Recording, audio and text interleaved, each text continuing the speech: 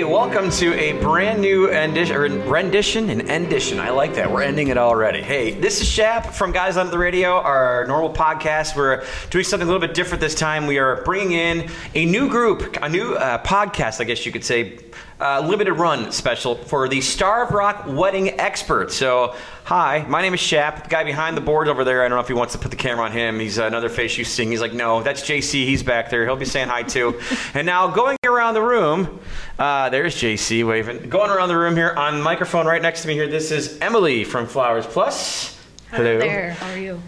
Our next on two microphones here on this side on the room, we have Seth and Mary Morris from Seth Morris Photography. Hey. Hello. Are we still muted?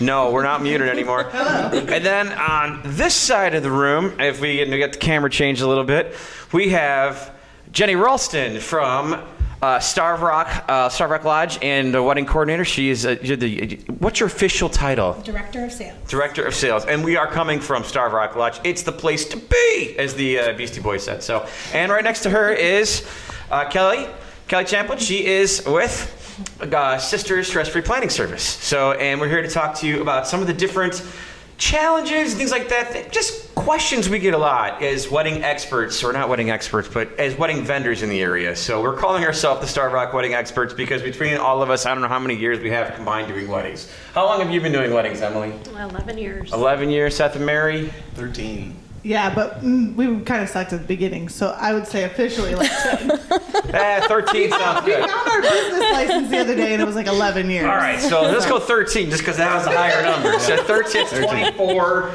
Jenny. 15. All right, so we're 24.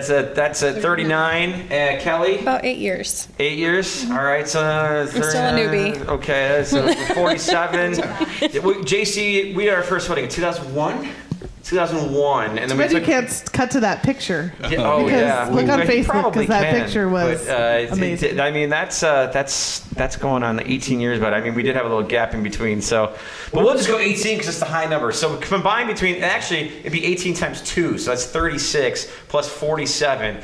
Math in my head. So 83 years. That's why Jenny's 83 the years boss. of combined wedding experience. So you're like, I'm already tuned out. I don't want to hear anything from these guys. So we have kind of a series of questions that we kind of thought up that, could help you guys when it comes to picking the right vendor, or maybe things that could just help you as far as wedding planning is concerned. So, and we're going to start with a photography question here. So our first question, and this may be one that Seth and Mary are more keyed in with because they are photographers, but I think anybody or all of us are welcome to chime in on it. So question for the table. Seth and Mary, we'll start with you guys too to weigh in first.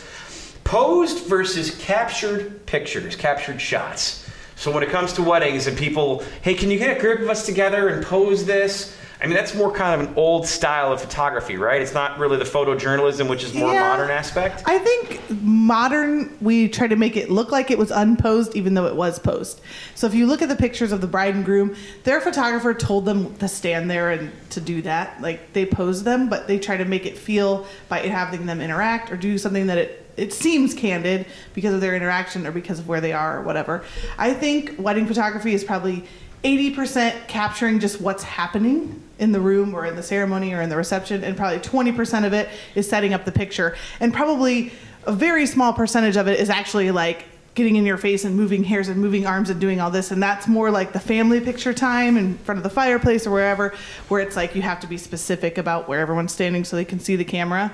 But I think it's kind of come into the new age of where, we have the wedding party standing over here and walking or doing something, interacting, so that it feels less formal and less posed. Staged, yeah. So it is staged, but you have movement, so you're still capturing. Right. Yeah. So I think you still need to have the aspect of like the newspaper picture, where you're like hand on the chest. Mm-hmm. Like everyone needs that one. Prom pose in front of the church. Everyone's going to do that one, and you got to have that one. But I think that's a very small percentage of what wedding photographers do anymore. Seth? Yep. And that's how our business is run. Wait, you have a podcast. You have your own podcast. He's only one ham in. He's only one ham in. He's just another as I ham. say, you can go ahead and tell everybody your podcast. You can promote it. Oh, goodness, have fun. I don't know if you want. Yeah, you probably don't want to. Yeah, it's very political. You have a very specific so we don't do it. audience. The Drunken Cousins show. Yeah. Awesome. Does anybody have any thoughts about pose versus capture pictures they want to weigh in on? I do not. I leave it to the professionals. Yeah. That's not my I expertise. agree. I just, I've seen it. I've seen sometimes even where I've seen the difference in photographers that are good at capturing the moment, and then I've seen others who will, in the middle of dancing, almost stop people and pose them to take their pictures. Yeah, I think that's definitely a style issue of like what type of photographer you choose. Sure. So, for me, for our business, it's about kind of setting up the moment and then letting the moment happen. So I want the moment to happen in this light over here. So I kind of put the people in that light, or I shoot towards that light or whatever it is, but I kind of let them interact or be who they are without a whole lot of my say-so. But there are, and I would say that's more photojournalistic style, documentary style, versus like super artistic photographers.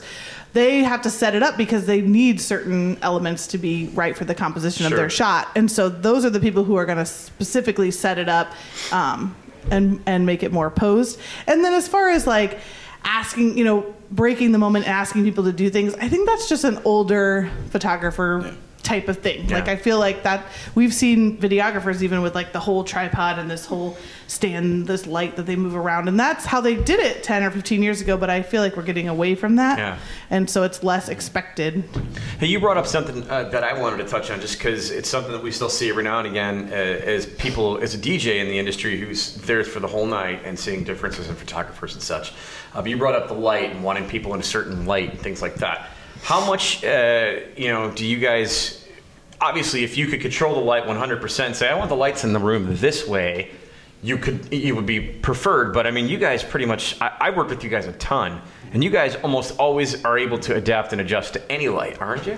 Yeah, for the most part, we bring flashes with us. Sure. So that like in Star of Rock, when they turn the lights off in the dancing room, if they don't have any drapery or any lights, it gets dark in there. So we have to have a flash. Nowadays, the cameras, especially with our mirrorless camera, you can take pictures like in almost dark and it still turns out. It's amazing that the technology is catching up to that. But our number one thing would be natural light is what we want to have. Number one, because you're going to look best in natural light, like it's more flattering. Why isn't this podcast outside? I know. We look terrible in here. No, and number two, obviously, would be a well lit without shadows, because sometimes when you have spotty lighting, then it's hard to control that, especially like during a ceremony when we can't control it. We're way far away or whatever the situation is. So most wedding photographers will bring lights with them that they need. We bring video lights and we bring like flashes for that purposes. Gotcha. So, but Christmas lights are like my favorite thing ever.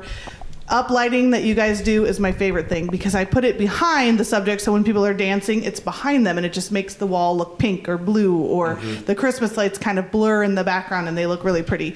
So those types of things are our favorite, just to like accessorize the shot almost in the background. And I love, good DJ lights are like my favorite. I hate the like little strobe little dots that get all over everyone. But I love your guys' lights. I love the up lights. Yeah, most DJs don't put it on during that. They shouldn't put them on. Well, yeah, they shouldn't.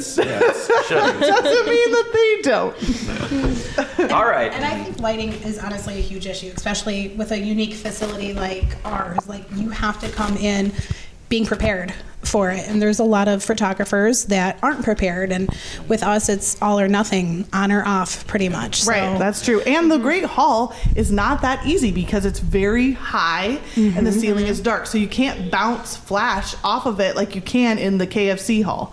Like there's a lot of things that people don't understand about photography, obviously, if you're not a photographer. But, that's what I tell people, future brides or grooms looking at potential photographers, is look at a venue similar to yours. So if you're getting married at Star of Rock, ask them if they have shot here, see the weddings here, or see something in like a dark ceiling, with high light cabin type look, and see what they have, because seeing their pictures in like some well lit ballroom is not going to show you if they can actually shoot here, because this is not the easiest venue to shoot. Correct. And so or to DJ, like I think it's important to have vendors who've been here before, because it's not the easiest venue. More on that to come on a future episode of the my bad. Star of Rock Wedding Jumping Experts. ahead. Oh no, you're great. That's a great point.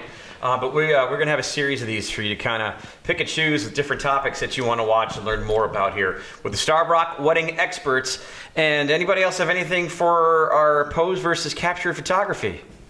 I don't think so. So With that, we're going to wrap this one up for our first episode of the Star Rock Wedding Experts. Tune in for another episode shortly on your favorite viewing or listening platform.